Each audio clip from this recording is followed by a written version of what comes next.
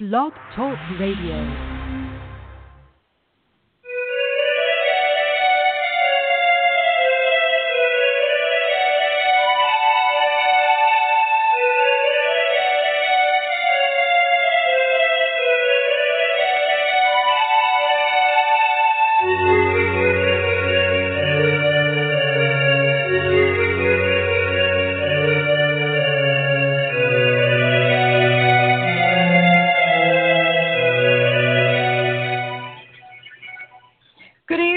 Welcome to Desperate House Witches. My name is Raina Starr. For the evening, I have the amazing, wonderful Ivo Dominguez Jr. But before I bring Ivo on, stop laughing at me.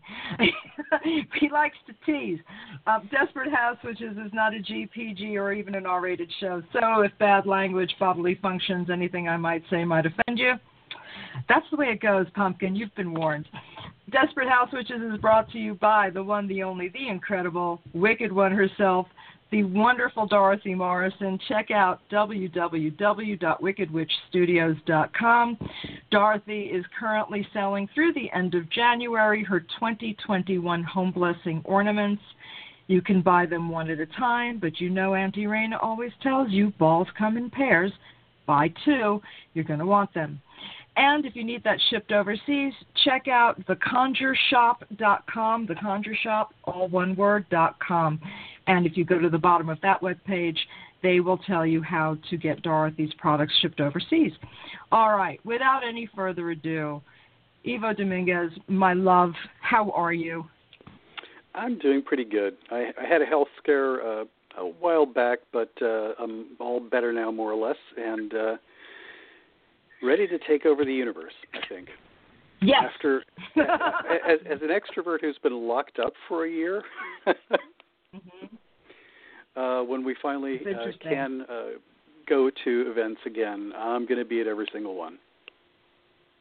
You know, and I wanted to ask you a question about that, too. Sure. Because I have found that a lot of folks who thought they were introverts wound up being extroverts, and a lot of people who thought they were extroverts wound up being introverts. For example, I found that even though I consider myself an extrovert, I kind of liked the peace and quiet this year. So that kind of struck me as a little bit odd. It's not really part of my personality as a norm. Maybe things are balancing out. But have you found anything shifting in your personality as far as, you know, have you gotten to enjoy any of the quiet? Have you you're a teacher and an astrologer, and you do all these things, and you have these wonderful guided meditations that I have to throw in there because they saved my life. You've done all kinds of great things this year. Have you noticed any shifts in yourself? I have, though not of the sort that that some other folks may have, because honestly, I will say that I live in paradise or the fairy realm or wherever else you want to think of it, because I live literally in the middle of the woods across from a state forest. My nearest neighbors are members of my tradition or coven mates. The nearest neighbor who is not pagan is like 3/4 of a mile away.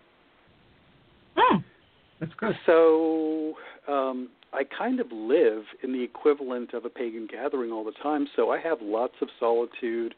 And honestly, during COVID, it's been great because for me, walking outside hasn't changed anything.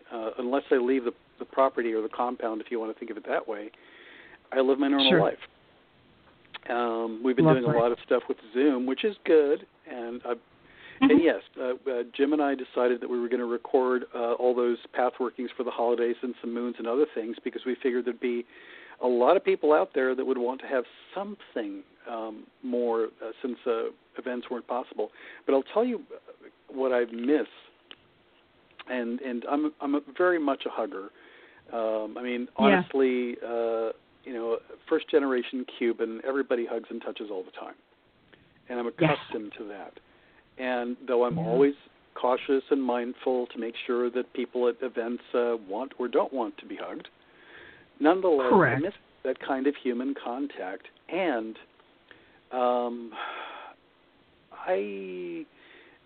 so that there have been a number of people that I've lost this year to death, a number of people who've move to other countries or things like that, and it seems surreal to have that kind of separation occur when there's no closure. Yeah. So what I do find is, and some people say, oh yeah, that's typical of him, and other people are going to say, I would never believe that, is that I have, a sappy movie comes on Netflix and I'm crying like a baby. Oh my God, me too. So I have found that or even thinking about people, I'm more prone to be emotional because I really, in this case, I'm going to say absence does make the heart grow fonder. Mm-hmm. So I think I've discovered more about how I feel about various, people and things in my life. But in a lot of ways, some people say, well, you've got it perfect there. It's like, yes, and I am so happy and I am so blessed in 1,001 ways. And I really crave real-life human contact. I was at a funeral today, and it was somebody that I've known almost 30 years, and, she passed suddenly. And I haven't seen her in person for over a year. I mean, we talked about once a week on the phone, but it creates a strange kind of liminal thing that somebody that's been a part of your life is gone, and you weren't there for that process. Yeah. So, anyway. Must be odd. It is odd. Though I will say that I've gotten a lot of in-house writing. A lot of people don't see a good chunk of my work because it's directed towards people in my tradition or teaching for the covens in my tradition. So it's been really fruitful and creative time for that kind of in-house stuff. Now that eventually ends up being, modified a bit and turned into public material. But it's been a very creative year, and I've done a lot more painting. I've done a lot more creative stuff. Simply because I wasn't waiting at an airport to go somewhere. Wow. Yeah, I didn't think about that. So you've actually had more time because you haven't been traveling. I like the fact that I haven't had to go anywhere to visit people because everybody's been doing the Zoom thing. But don't you find that wearing after a while? Because like you said, folks like us who like to hug people have been really kind of stymied this year. And I'm afraid, like, once we can hug people, we're going to be hugging everybody. Oh, yeah. I mean, I'll tell you what's more exhausting for me, and it's kind of like a necessity. I do a fair number of readings, consultations, and also mentoring sessions via Zoom or Skype. And in the past, those didn't bother me, but now I've already, used up my quota of sitting, standing, walking around a camera, talking to somebody already earlier in the day, so that, and in some ways, I'm always stressed out when I'm going to be doing a reading for someone or a consultation or a one-on-one mentoring session because I want to give them the best I can. Sure. So I have to psych myself up and suck up extrovert energy from weird places. I've taken to jumping on places like YouTube or Spotify, picking a song that I like, that I know a bunch of other people like, and listening to it and trying to tune into and draw energy off of the excitement of people listening to music that we enjoy in common. Nice. That's very nice. That's kind of like what I do before a big ritual or before an important Zoom session, is I'll actually spend some time listening to music that's streaming with the hope of tuning into other people that are having the same reaction to the music. That's interesting. I'm not sure I understand how it works. Helps. It's interesting. I find it helps. Oh, yeah.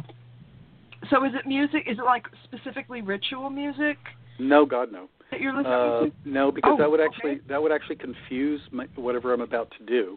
It'd be like mixing an ingredient or having it stuck in my head while I'm doing something else. So, what was I listening to earlier today? Today was listening to a cappella groups. So I was listening to a lot of pentatonics and home free. Oh, they're great. Pentatonics is a favorite. They're fabulous. Wow. And and tomorrow I may go down the rabbit hole of old B-52 songs. Oh my God! But the point is, right?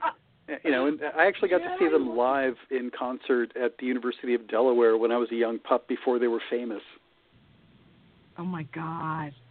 Wow. I never saw them live, but oh my God, I grew up on that stuff. B-52, fantastic stuff. Oh, geez. Boy, time travel. I was fortunate in that regard. I mean, George Thorogood and the Destroyers were a local band. Actually, the bass player was the brother of one of my high priestess's lovers, and the Ramones used to play in town, of all people. Yeah, I actually was raised with those characters. Yeah. So, but I find that plugging into people that are enjoying something in common, and I'm pretty sure at any given moment, if I'm listening to a song on Spotify or YouTube of the kind that I just mentioned, there are at least a dozen other people listening in that very same instant. Okay.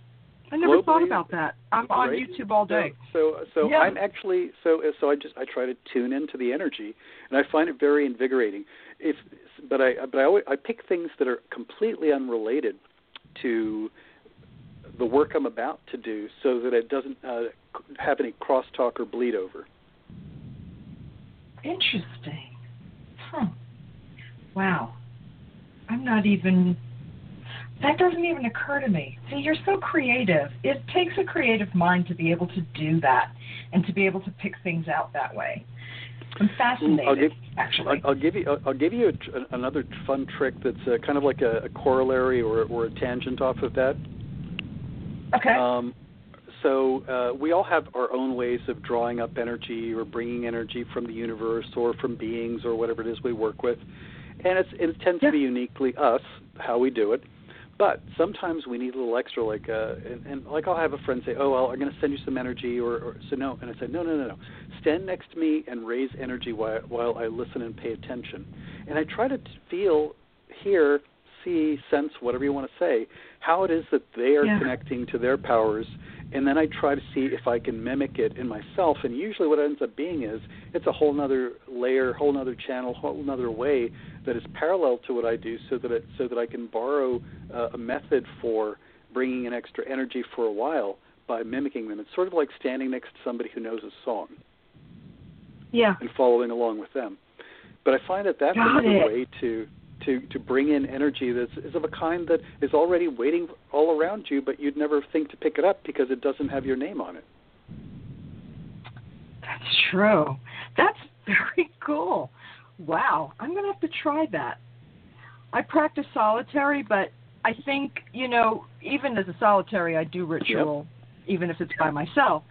And sometimes I need something to shift my perspective for whatever reason, if I'm having a bad day or I'm not in the mood, even though I know I have to do it. And I'm going to borrow that technique and see if I can borrow that kind of energy, because you're right. Anytime you're listening to something, guaranteed at least one other person is out there listening. Absolutely. So I think that's pretty fantastic. I am going to borrow that when I'm having trouble focusing, which I find happens a lot lately. I find that I'm having trouble focusing. I know other folks have told me that they're having trouble focusing. I know that you have done some guided things that really saved me this year, and I really appreciate that. Can you tell folks about that a little bit? Yeah, and honestly, I've gotten really very little feedback about them. But basically, really? I'm shocked. Yeah, but basically, early on in this whole process, Jim and I decided that we'd create these path workings, one for each of the 8 holidays, and throw in a full moon, maybe a dark moon, eventually a spell work for clearing the mind, etc. And so I jot it on my calendar, write the path working. We write the path working. He reads it and records it. I then clean it up, add recordings of chants that our covens have done and sound effects that I dream up, and it's halfway between a path working and pagan radio theater. Because I had, it's not heavy-handed, but there's enough sound effects so it feels like you're in a different space. But I felt that we had a need. a need for people to have the equivalent of attending an open ritual or going someplace without having to leave the house. And they were set up as free content because right now I think everybody needs every little bit of help they can get. Much and appreciated. We're probably going to continue doing it for a while past whenever this begins to clear up.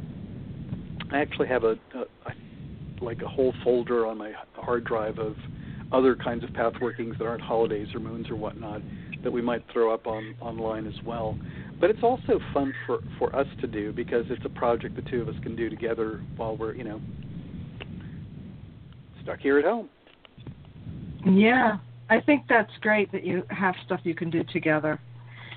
I find a lot of folks don't have that, so it's very nice when you're able to do it. While we're talking about stuff you've been doing, let's talk about your upcoming book. Yeah, technically it's a June 1st release date, which honestly nowadays probably means end of May because they always pad things a little bit to be safe. But it's The Four Elements of the Wise is the book, and some people are really excited about it, and some people are having the reaction of, so do we really need another book about the four elements? And my answer was, well, maybe we do, because in a lot of regards, so much of the material is very 101-ish, or only explores the four elements as kind of like a side note, or even the ones that are focused completely on them. Don't explore the possibilities of the nature of the beings themselves, the elementals, or those collective consciousnesses that we may think of as the focal points, the leadership, the elemental kings and queens or monarchs. I prefer the term monarch because it's not gendered, and honestly I don't really feel the elements particularly are. But it explores them in a way that if you were an absolute beginner, it would be a bit of a slog, but it's set up so that you could actually start at the beginning of the book, and by the end of the book, you're dealing with the elements as actual building blocks of the universe and taking them seriously that way. You're looking at how they are impacting on every kind of magic that you might do, or healing work that you might do, or herbalism you might do.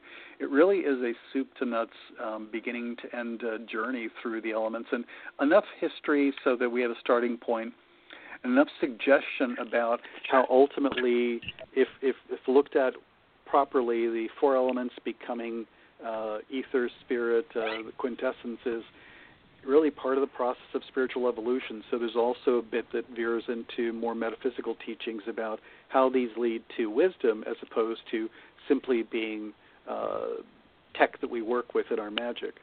So I'm hoping people like it. I'm hoping that it becomes useful and the kind of thing that people pull off the shelf when they have to double-check an idea. But honestly, I'm already writing the next one after this one, so for me, ultimately, it's about creating books that I can have available so that the people that are either in my tradition or the people that are out there that are trying to learn and create their own magical path have material that they can actually learn why, how, and more, because I think that there's a difference between viewing this as a science and viewing this as an art and viewing this as a kind of religious lore. I mean, some things are neat. It's good to pass down things so that people repeat the way they have been done for the sake of continuity of cultural perspective or the idea of a tradition and lore. But ultimately, I think we're all magical explorers. And the more we can imagine why something might work or what it's connected to, then it becomes possible to create new things out of what was old and tired. So if you think you're bored with the elements, I challenge you to read this book because you won't be. You know, I don't know why, but I'm like really taken aback that people would even say the word bored. I mean, because every time somebody attempts something, whether it's elementals or any kind of magic or any kind of path, as we get more, it reminds me of when, some folks say, oh, well, the CDC doesn't know what they're doing as far as COVID because the information keeps changing. And I'm like, no. Nothing's changed. It's evolved. Things evolve. Information evolves, okay? So when people say bored or they say old hat or it's already been done or any of those things that are pretty negative, it's kind of like, are you at the same level of knowledge now that you were as a 10-year-old? Things change. Information changes. Information evolves. There are new ways to doing things. There's new ways to looking at things. That's why when somebody says, oh, well, you talked to somebody about such and such already, and it's like, and I will talk to every person who wants to talk about a book they've written about it. So there you go. You know what I mean? Yeah, I mean, you could have 10 authors who have written books on tarot come on 10 nights in a row, and you'd have completely different interviews. Even if you ask all of them, tell me what you think is the inner meaning of the Three of Cups. Right. And they'd all come up with something completely different and valid and all interconnected. Right. I mean, I'm granted not everyone's style of writing is for everyone. I get that. Sure, I mean, sure. But by the same token, to discount something because it's been written about previously is really short-sighted, in my opinion. I kind of find that offensive because talking to people about their books is what I do, and it's like, why would you discount that from anyone, especially somebody very well respected? I find that a little bit offensive, but that's just a pain in the ass anyway. But at any given moment, the thing that allows something new to come forth is the combination of that individual and the zeitgeist, the culture, the history, everything that's happening in that moment in time and space flowing through that person is what's going to make that book or that workshop or that interview different.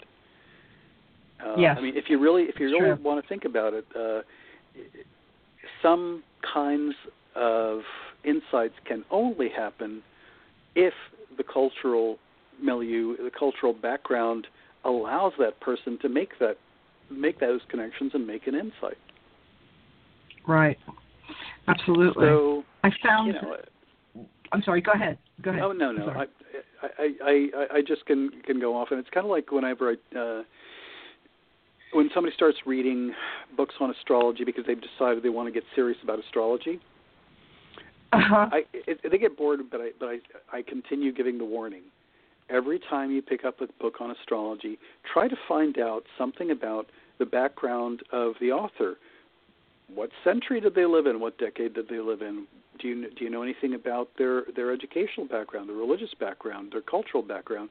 Because I can swear to you that all those things are going to shape how they interpret each of the planets, the signs, the houses, and everything else in between.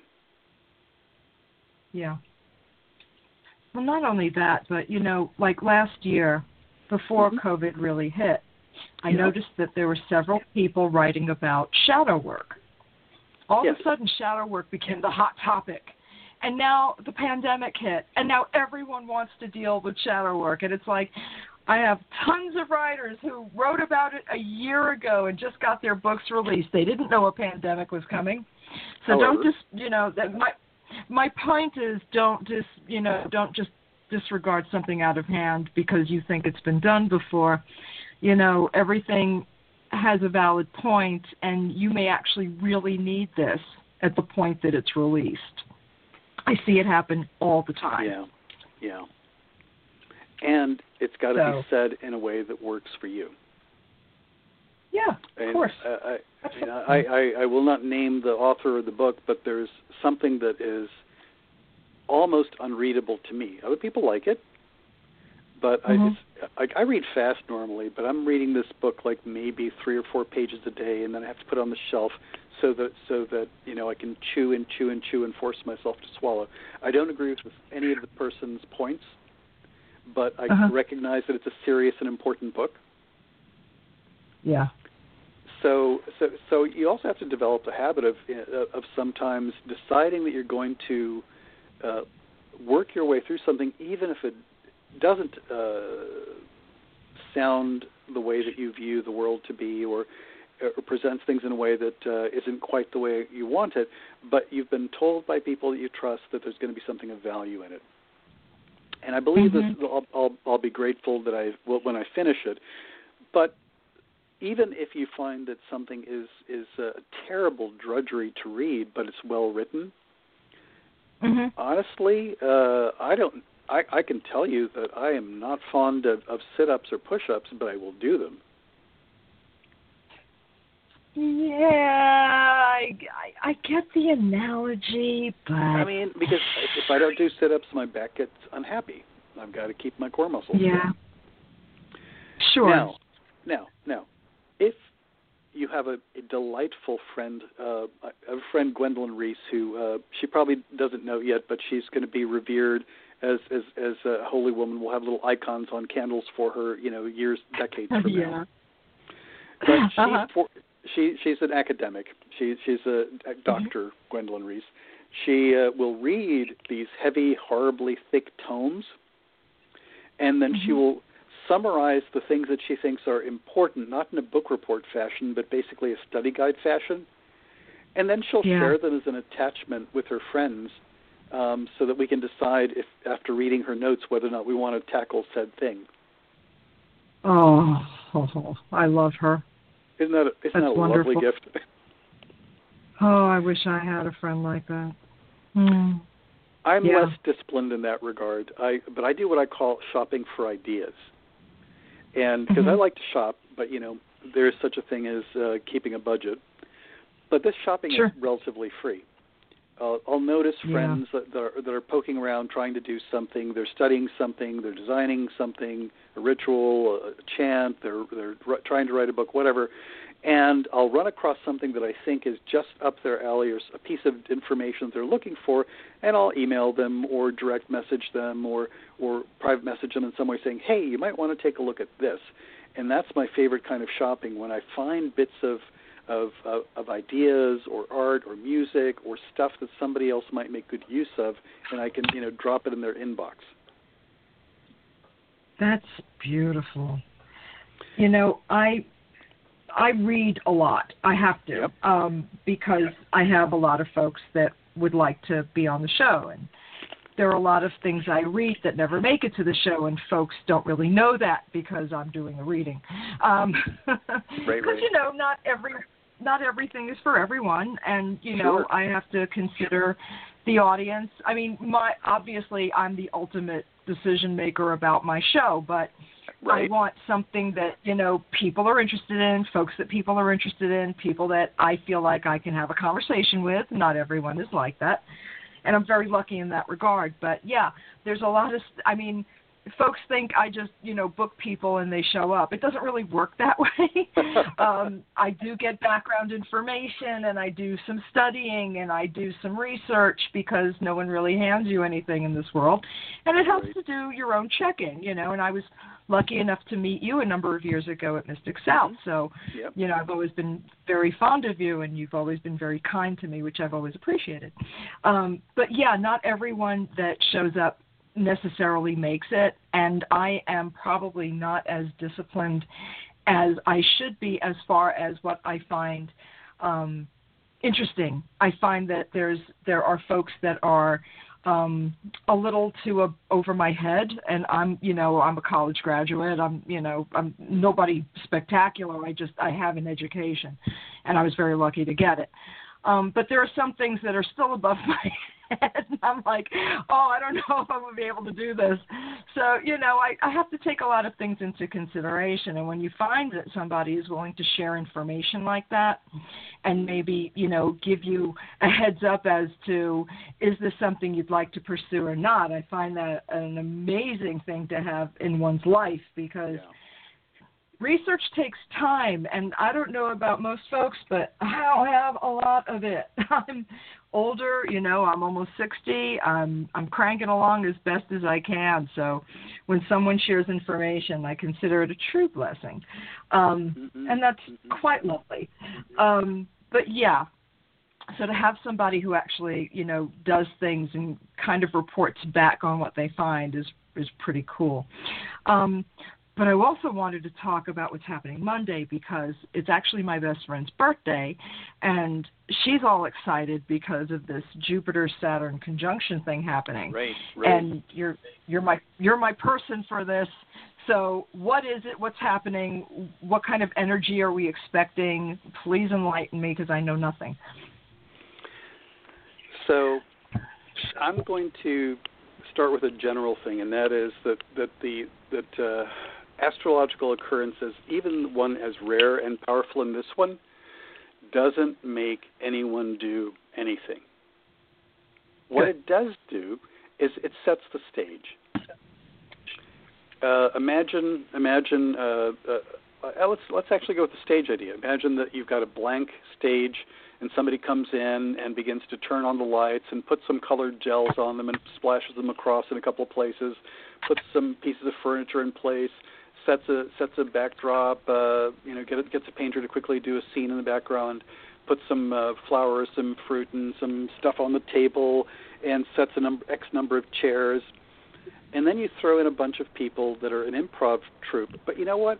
Simply by the colors of the lights and the objects on the table and the scenery in the background, you kind of like are priming them to behave or improvise in particular ways. Mm-hmm.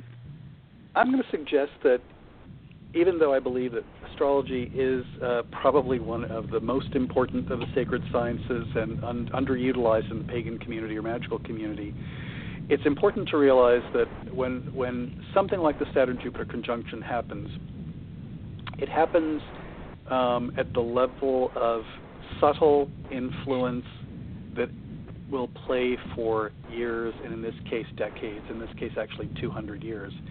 So that it's about setting a stage, and people are going to behave and react in the following way. Now, imagine now we've got a drummer drumming softly in the background.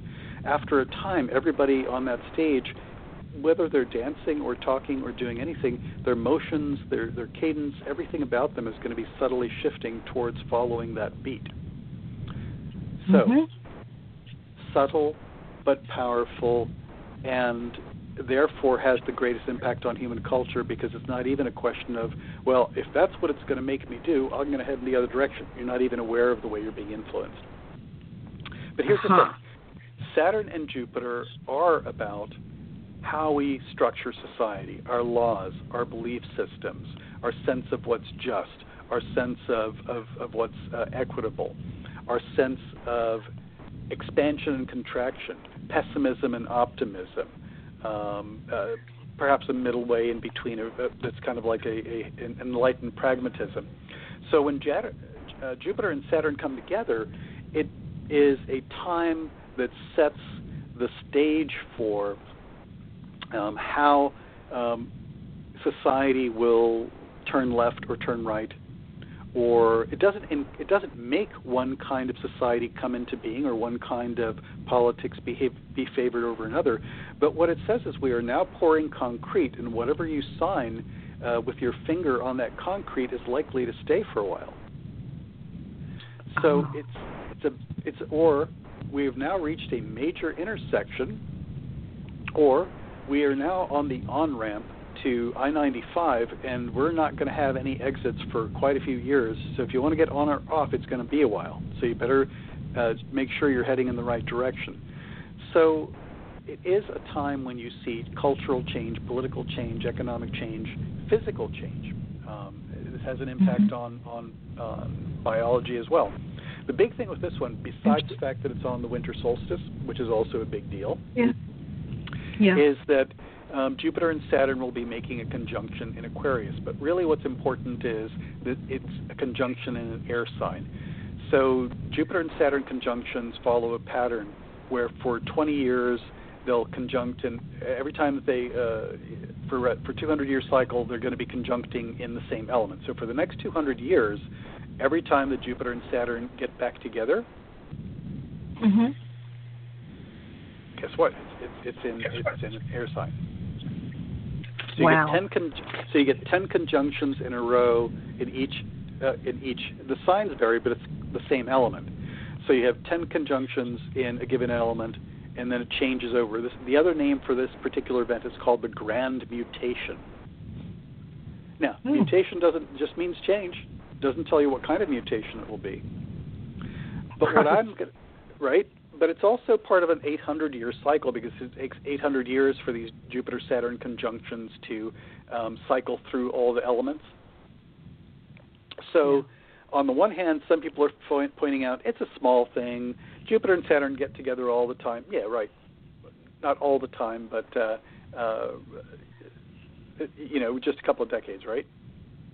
Right. But this is what we're doing for the next 200 years: conjunctions in air. Oh boy. So that's a big deal. Now, people go, "Oh, that's fabulous. Air means people will be more rational and reasonable." Are you kidding me? No. No. Absolutely not. No. Air just means that the way that we will process things culturally will incline to be in an air style of doing things.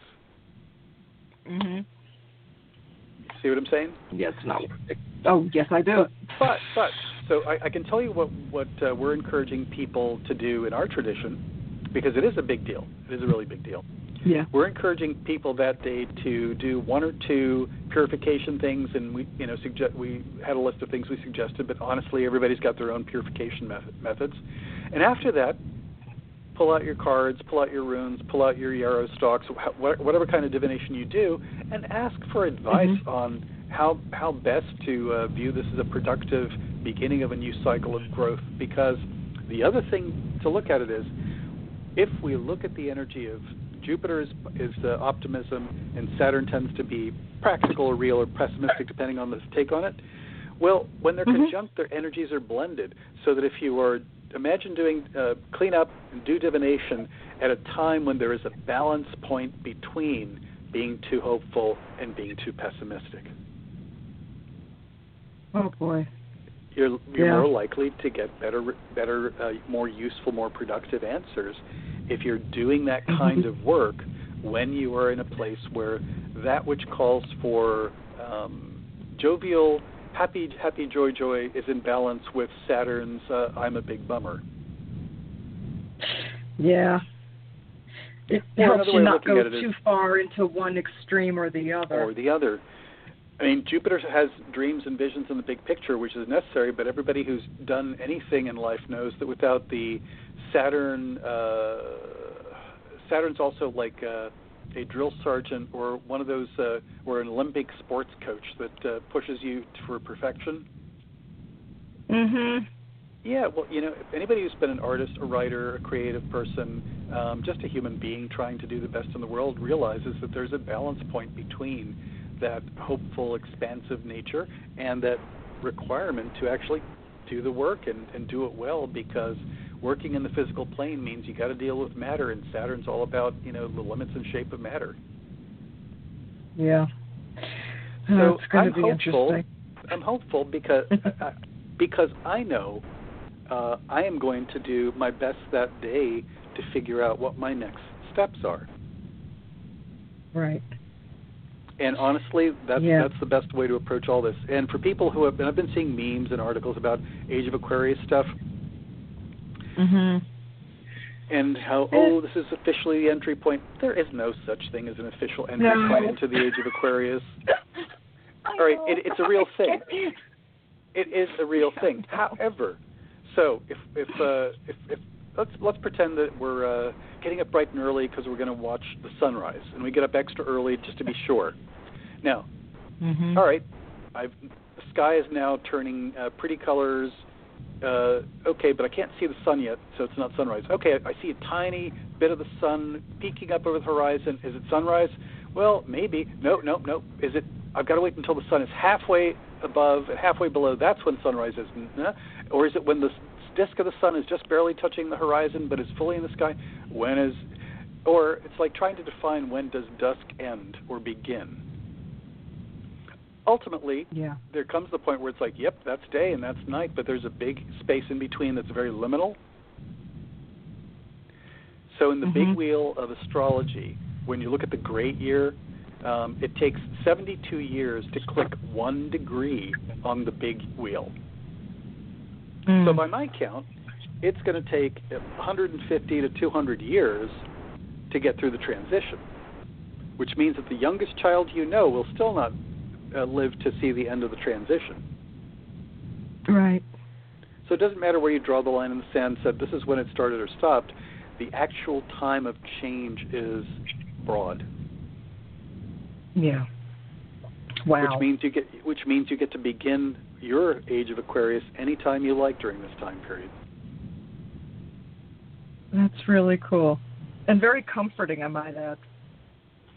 Well, there's no point in either being overly hopeful and saying any minute now this thing in the sky is going to happen that's going to make everybody glowy and ascendy. And it's also equally problematic and not productive to say, oh, this is dire and terrible and will turn into a bad sci-fi horror movie. Yeah, it's funny that you mentioned that because, not the sci-fi horror movie part, but the Age of Aquarius part, because I kind of see people doing that in the same way that Christians say Jesus is coming. It's like, listen, what's happening is what you're doing right now, and waiting for that magical, moment on the clock to happen is really kind of, you stop living your life if that's what you're waiting for. And it's about doing things in the moment. And you're not contributing. I mean, here's the part where I am going to be a little bit, mostly I'm hey, whatever, you do you, whatever you want to do is fine as long as it's not harmful and hurtful to others, blah, blah, blah, blah. But I do believe in communal responsibility. And and I do believe in the old 100th monkey kind of thing, in the sense that the more people decide that we are now entering into a different age and a different reality, and I'm going to start living and moving and building in that direction, we start turning the tide. We start breaking the inertia, the cultural inertia, the spiritual inertia to get things moving. So the more people decide to actually start following through on living in a way that reflects the future they'd like to see, it's good. It's better for all of us. And I agree with that. The problem is that I don't think enough people agree on it at the same time, enough to have an impact, because I've seen people get discouraged very quickly because no one seems to be able to agree to start together. Do you know what I mean? I do, and this is the part where I'm going to be ever so slightly flaky, and I'll say, and it still helps. I mean, I don't remember who told it to me sometime in the 70s. It was basically the old somebody playing Zen Master. They weren't. But they basically did put a couple of pebbles in my hand. We were standing by a pond and asked me to throw some pebbles in the water and basically said, well, did you see the water level rise? And I said, no. But logically, you know that you added 4 pebbles to the water, so that means that the level of that pond rose. And the message was, trust the weight of the pebble, and it doesn't matter as long as we keep all throwing in our work and throwing in our pebbles into the water or doing our work, it makes it easier for whenever it is that enough people actually do decide to do it together. Okay. All right. I got it. I get the message. It also sometimes ridiculous ideas of something positive and helpful for the world have to be alpha tested and beta tested by a bunch of people before enough people in the population decide that, hey, that might actually be a good idea. So you think of it as we are doing proof of concept work all the time if we're on the bleeding cutting edge of these things. That's also true. You're so right. This is why we need people who are smarter than I am, because I always learn something, and it's helpful. I don't think it's about smart. I think that I have had enough horrible and enough really positive experiences in my life to have a good reservoir of weebles wobble, but they don't fall down. No. I mean, I think I've built up a reservoir, so when bad things happen, I bounce back pretty fast, and when something frustrates me, I bounce back pretty fast. But I kind of collect those things. I mean, we were talking about how listening to music to get myself pumped up and energized prior to things, tuning into other people's energy. Man, I have like a whole little memory bank. You know how people do the memory palace thing to organize their memories? I've heard of it. Basically create places in their mind that are like little astral temples or little imaginary places where you have collect objects for the purpose of memory usually. But I also have I have a garden in my head where I've put good memories and good things that I need so I can recharge a bit. So it's also where I go. It's also where I go, and things are really dreadful, and I need to figure out. Like a month and a half ago, I literally was in a hospital bed doing the checklist, saying, "Yep, I've had a good run. I've had a good life. If this is the last night, it's good." So obviously, that's not the way it played out. And by the way, universal health care for everybody, because the only reason I went to the hospital was because I have health care through my husband. And if I didn't, I would have waited for another day, and another day would have been enough to kill me. Wow. So amazing. Universal health care for everybody. Yes, anyway, I agree. But we do have the capacity to make change, and I think that though there may be in any time or place individuals that end up at that cutting edge or end up being at the wrong place to be a pivot point for change, honestly, the change that sticks in society comes from lots of us deciding. And it's better when we all decide at once, or enough of us, but honestly, it still makes a difference. Even the that ones makes that are me not hopeful. Honestly, I'm hopeful, and I actually like human beings, and I think the reason I'm hopeful and I like human beings is that I don't shy away from understanding all the bad parts. Yeah, that's a hard one. I think people don't like, still, even though it's part of everything and you can't have one without the other, and for there to be balance in the universe, you have to recognize all things. But I think, considering the level of horrors that we've seen over the last year and the last 4 years, in my opinion, Sure. It gets difficult to balance, and it gets difficult to see horror after horror after horror. So I think folks are just really weary at this point of a lot of things, and I think we're all maybe a little bit overly sensitized because of all of the terrible things that have happened in the last 4 years. And it's not that these are the only 4 bad years in history, but sure. These have been probably some of the crappiest as far as human rights and, how people treat each other and the things that society has allowed to be okay, things that I certainly didn't think would ever be okay again. And I've been really horrified at my fellow human and the level of depravity. So I've kind of been having a struggle because now that my eyes have been so incredibly open to the horrors, even though we're entering something new, the horrors are still there.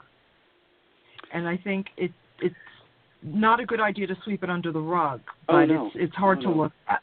It's still difficult.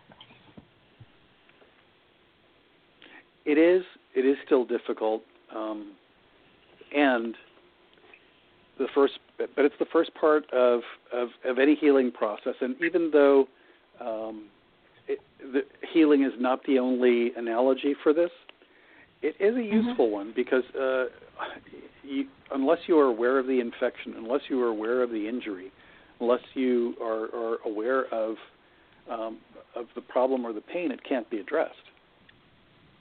Yeah, that's true. Now, And here's the part where I'm saying it's not all healing, because some parts of it really, like I had a friend who had a very hard time a few nights back, and part of it was because she was hoping for educational things over time, and after these last couple of years, she's pretty clear that, well, maybe that didn't work. Yeah. And then she went, well, the change of generations will fix the problem. It's like, honey, every generation has been hoping that they have to just wait out the oldsters to die out, and then everything will be fine. And it's never worked before. Why should it work again? So true. Oh my gosh, that's so true. I have that conversation every month. Oh, well, you're so right. But the way to point, but what I did, and this is where you also have to do, fierce truth kind of stuff. And I said, so fine. So I sent her a series of pictures of who were and I say, attend please. What age group does this group do you see present at this protest that are of the right wing crazy fascist variety? Mm-hmm. And not that there aren't older people, but there's a remarkably high percentage of young people as well. Mm-hmm. It's true. The point is that the human world changes slowly, and that progress is not inevitable. Evolution is not.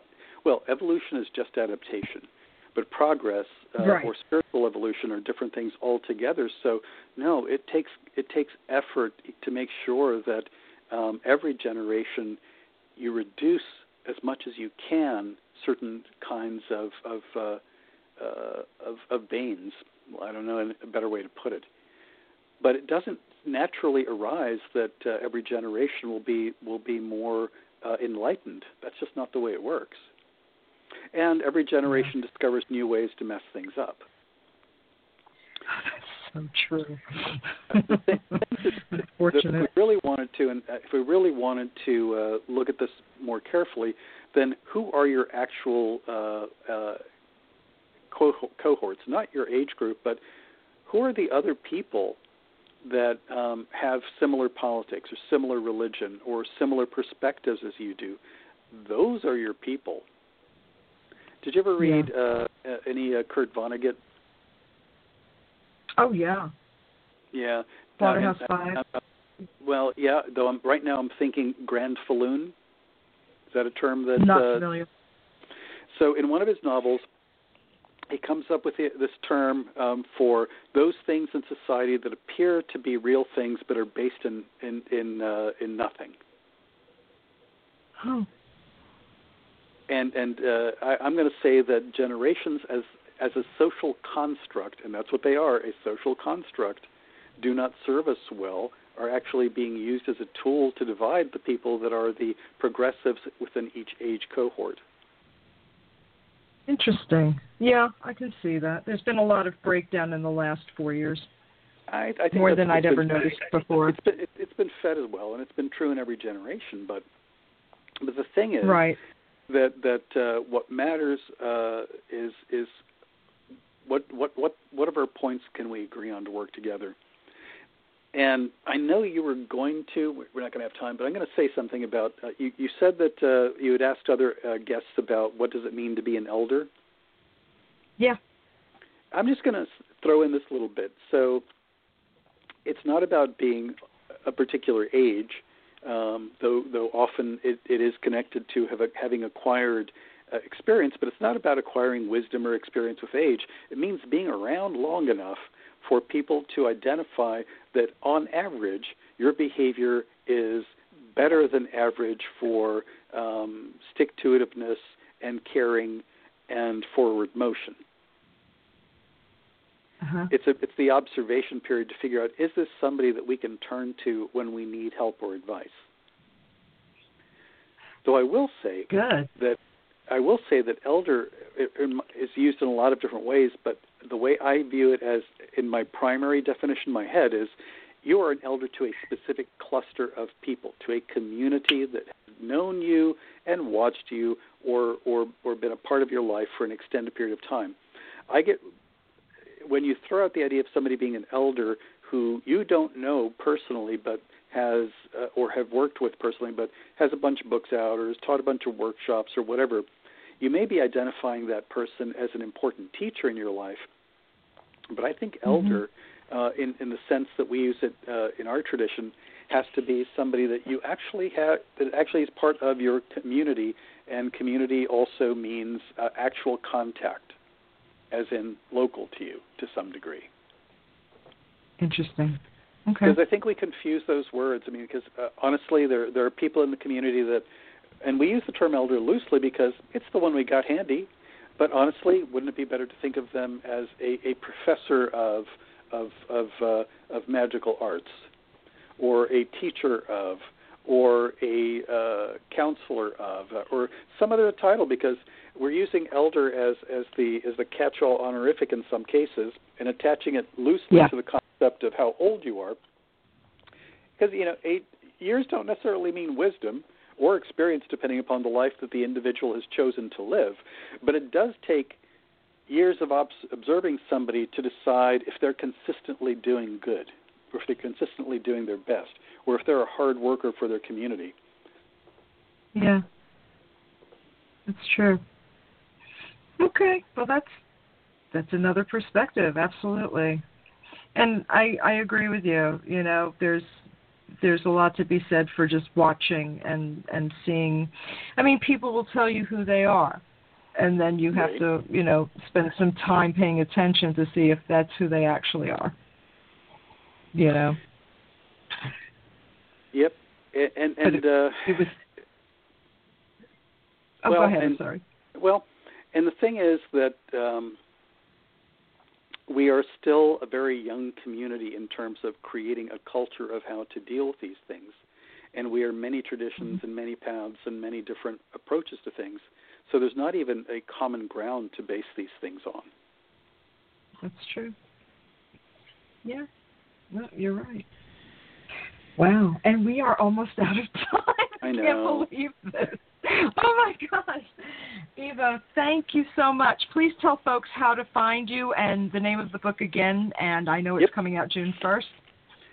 So the easiest way to get me is ivodominguezjr.com. I mean, that's probably the easiest way, and you can find me on Facebook and also on Instagram as well. It's The 4 Elements of the Wise, coming out June 1st, end of May, from Wiser Books. I've got a bunch of other books out, and hey, if you read my stuff, please leave reviews wherever you can, because that makes a big difference in readership. Yes, Yule is coming. Buy gifts, Yay. Buy books. Yay. Ivo, thank you again. I will talk to you again hopefully just before the next book comes out or when the next book comes out. And that'd be great. Until then, be blessed, and thank you so much for coming and spending some time with me. I really appreciate it. That was great, Raina. Always fun talking. Thanks, Dave. You take care. Talk to you soon. Bye-bye. You too. Bye. All right, everybody. I will be back tomorrow morning, 10:30 a.m. with Dawn Aurora Hunt. We're going to be talking about A Kitchen Witch's Guide to Recipes for Love and Romance. So please join me tomorrow, and I will see you then. Have a great night, everyone.